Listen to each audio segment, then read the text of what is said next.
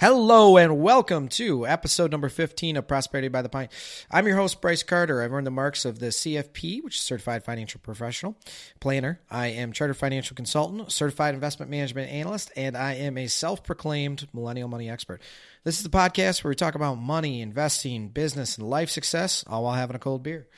This week's episode, I am drinking Kingsville, which is a Canadian beer. I don't know if it's the name of the brewery is Kingsville Canadian Beer. I think it is. Kingsville Canadian Beer. That's the name of the brewery. And then this is the Kingsville Pale Ale, the KPA. It's out of Ontario. The brewery is newer. They were established in 2017. Happened to find this on the shelf at my local craft brewery hotspot and thought I'd give it a good old college try here. Every week I'm getting worse and worse at this whole pouring thing as my beer is overflowing. I poured it too fast and it's got a huge head on it now and it's just spilling on the table if you're listening, not watching. So rookie fail. But I'm excited about this week because it's another one of my Investing 101 episodes. This week we're talking Investing 101 bonds, what you need to know. So real quick, if you have not listened to these episodes, you should. Episode 6, Investing 101 Stocks.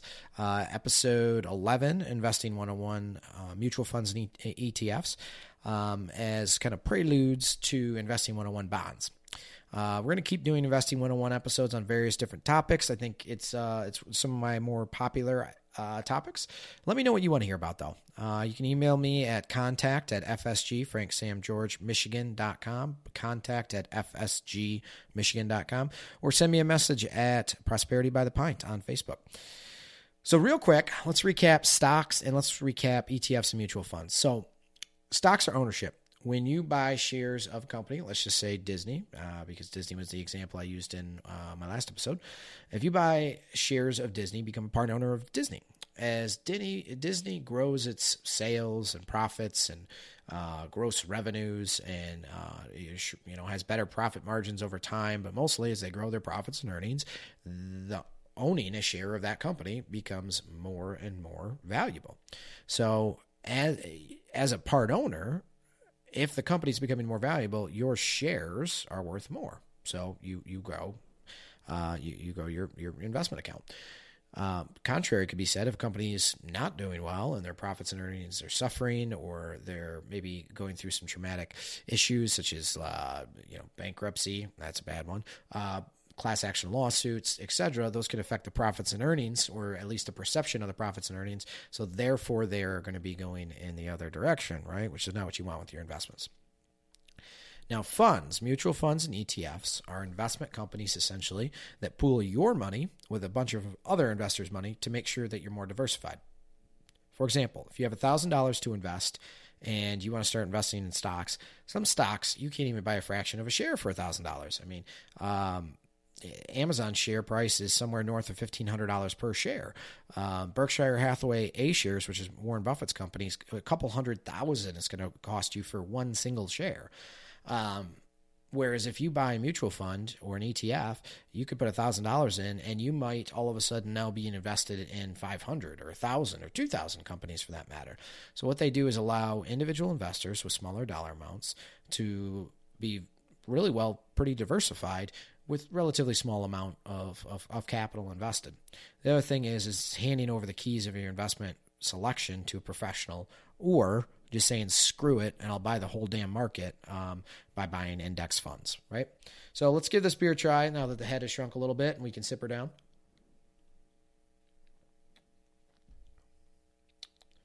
That's kind of nice. I like that. That's lovely.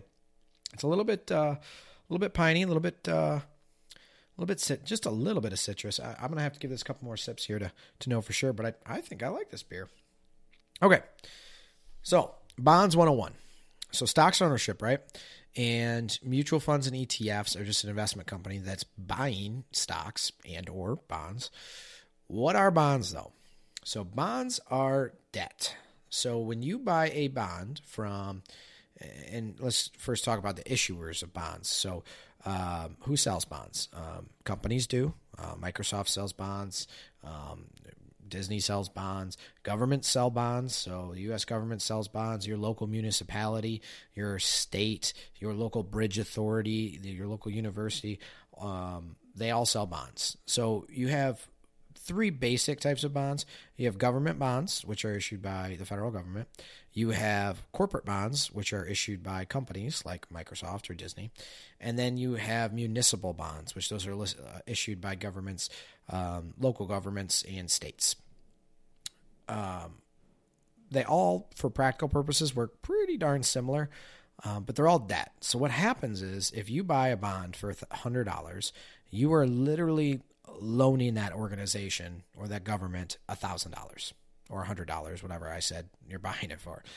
And just like you and I, we get a credit score, right? So you have a FICO score, and that FICO score determines what interest you're going to pay on your credit cards and your auto loans and your houses and all that stuff, right?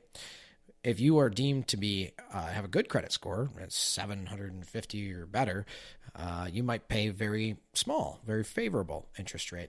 If you have shit credit and only have a 500 credit score, you're going to have to pay higher interest rate on things like your home and your autos and your personal debts. So as you're looking at companies and governments and municipalities, they all get a credit score too. They don't get FICO scores. They get credit scores ranging from AAA to AA to A, triple B, double B, so on and so forth. And the better credit quality they have, a AAA company is going to get to pay a lower interest rate on the money you're lending them than a lower credit quality company. So let's go through a specific example. So I looked up, I got on my bond program and looked up some bonds and just wanted to have a specific example. So in 2017, it was February of 17, Microsoft issued some new bonds. Now, Microsoft has $33 billion in free cash flow. Why do they need to borrow from you, right?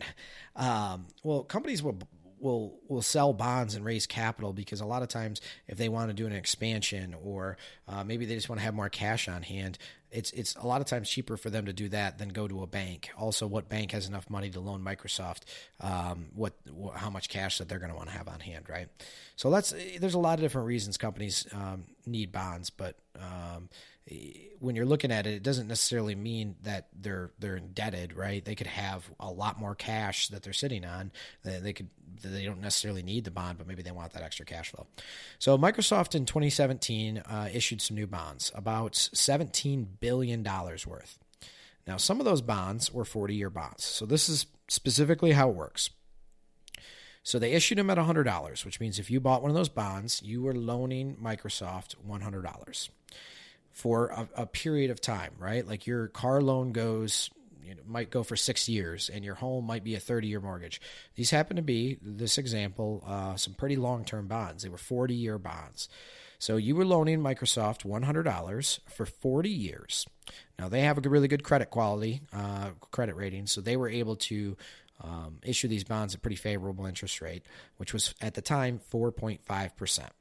So what it would do is you're loaning Microsoft $100 until 2057, 40 years, and they're going to pay you 4.5%, broken up twice a year. So semi-annually, half of that 4.5% interest rate. So 4.5% of $100 is $4.50. So for every $100 worth of bonds you bought, you got $4.50 in interest payment every year until the bond matures in 2057, at which point you get your money back plus the interest for that year. It's that simple. So when you are buying a bond, you are loaning the organization money. Depending on how good of a credit quality, depends on the interest rate, and there's a set period of time. So it could be a 10-year bond, and let's say it was issued by a company with very poor credit. It might be at 9%. So you might buy a $100 bond from We're Not Going to Go Bankrupt, We Swear Incorporated, and it might be a $100 bond at 13% interest, but 10 years from now when the bond matures, if there's only a 50% chance the company's still solvent, it didn't work out to be a very good investment, right? So investment in bonds is often considered to be safer than stocks, but that's not always the truth. So I do want to clarify real quick. that the reason that bonds are considered safer than stocks is because let's say you bought that $100 worth of Microsoft bonds 40 years from now, unless Microsoft is gone, that bond, you know what you're going to get. You're going to get your $100 back, plus, you earned all that interest over the time. But if I bought $100 worth of Microsoft stock today, 40 years from now, that could be worth $10,000 or it could be worth $10. You don't know, right? There's such a wide range there. So that's why bonds are meant to consider to be safer.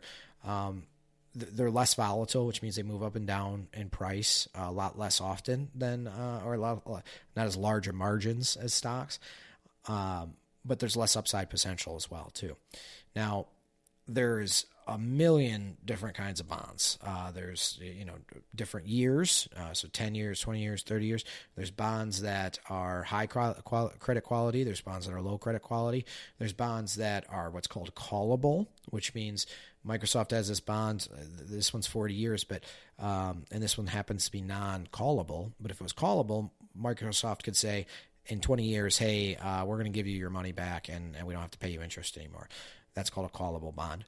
There's convertible bonds where you as the owner of the bond could change it into ownership of the stock if you wanted to. There is, I mentioned municipal bonds. Now those have some special tax treatment to them. What I mean by that is, here in the state of Michigan, if you buy a state of Michigan bond, it's tax-free at the federal level. And it's tax-free at the state level. So you might earn less interest, but you don't have to pay tax on your interest, which is pretty cool. So there's a million different types of bonds. The premise of all of them is the same, is that you're loaning the institution or organization money. They're paying you interest for a set period of time. Once that period of time is up, you get your money back plus interest for the year. Unless the company goes bankrupt. If they go bankrupt, then you are SOL. You might only get 50% of your original investment back. But with bonds, you can look at credit quality and you can know pretty reasonably what the chances of you getting your money back are. Now, you're not going to get that right all the time, but if you were to buy a bond mutual fund, which is a mutual fund that specializes in buying bonds, and the average credit quality is AAA, and you look back historically, and 99.8% of companies that are AAA pay their interest payments and their full principal at the end, you know that you got probably a pretty conservative, pretty safe investment there. So now that you know how bonds work, should you own them? Like I said, bonds are meant to be a more conservative investment. It doesn't mean that they're bad by any means, but for the younger investors that are listening or the more aggressive investors, you probably shouldn't own them, or you probably should not own very much of them. As you get older, closer to retirement, closer to needing that money, beer break, then bonds should start to play a bigger role in your investment account. That's because they're meant to be a little bit more stable, a little bit safer, and you can still earn money in them. They're better than cash when it comes to that, usually. So you might want to own bonds if you're a more conservative investor. You might want to own them if you're an older investor, but if you're younger and aggressive, you're probably better off buying stocks. But that takes more of a one-on-one conversation. Like I said, if you have questions on that, just send me a message, send me an email. I'll be happy to try and answer some questions for you. Bonds really aren't that complicated. They're not talked about that often.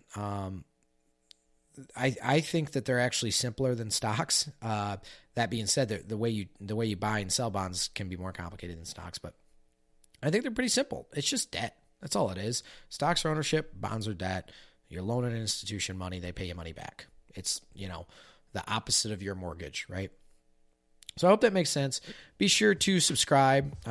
We're on iTunes, we're on Spotify, we're on Stitcher, we're on YouTube, you name it. And check out the website, fsgmichigan.com. Until next week, cheers.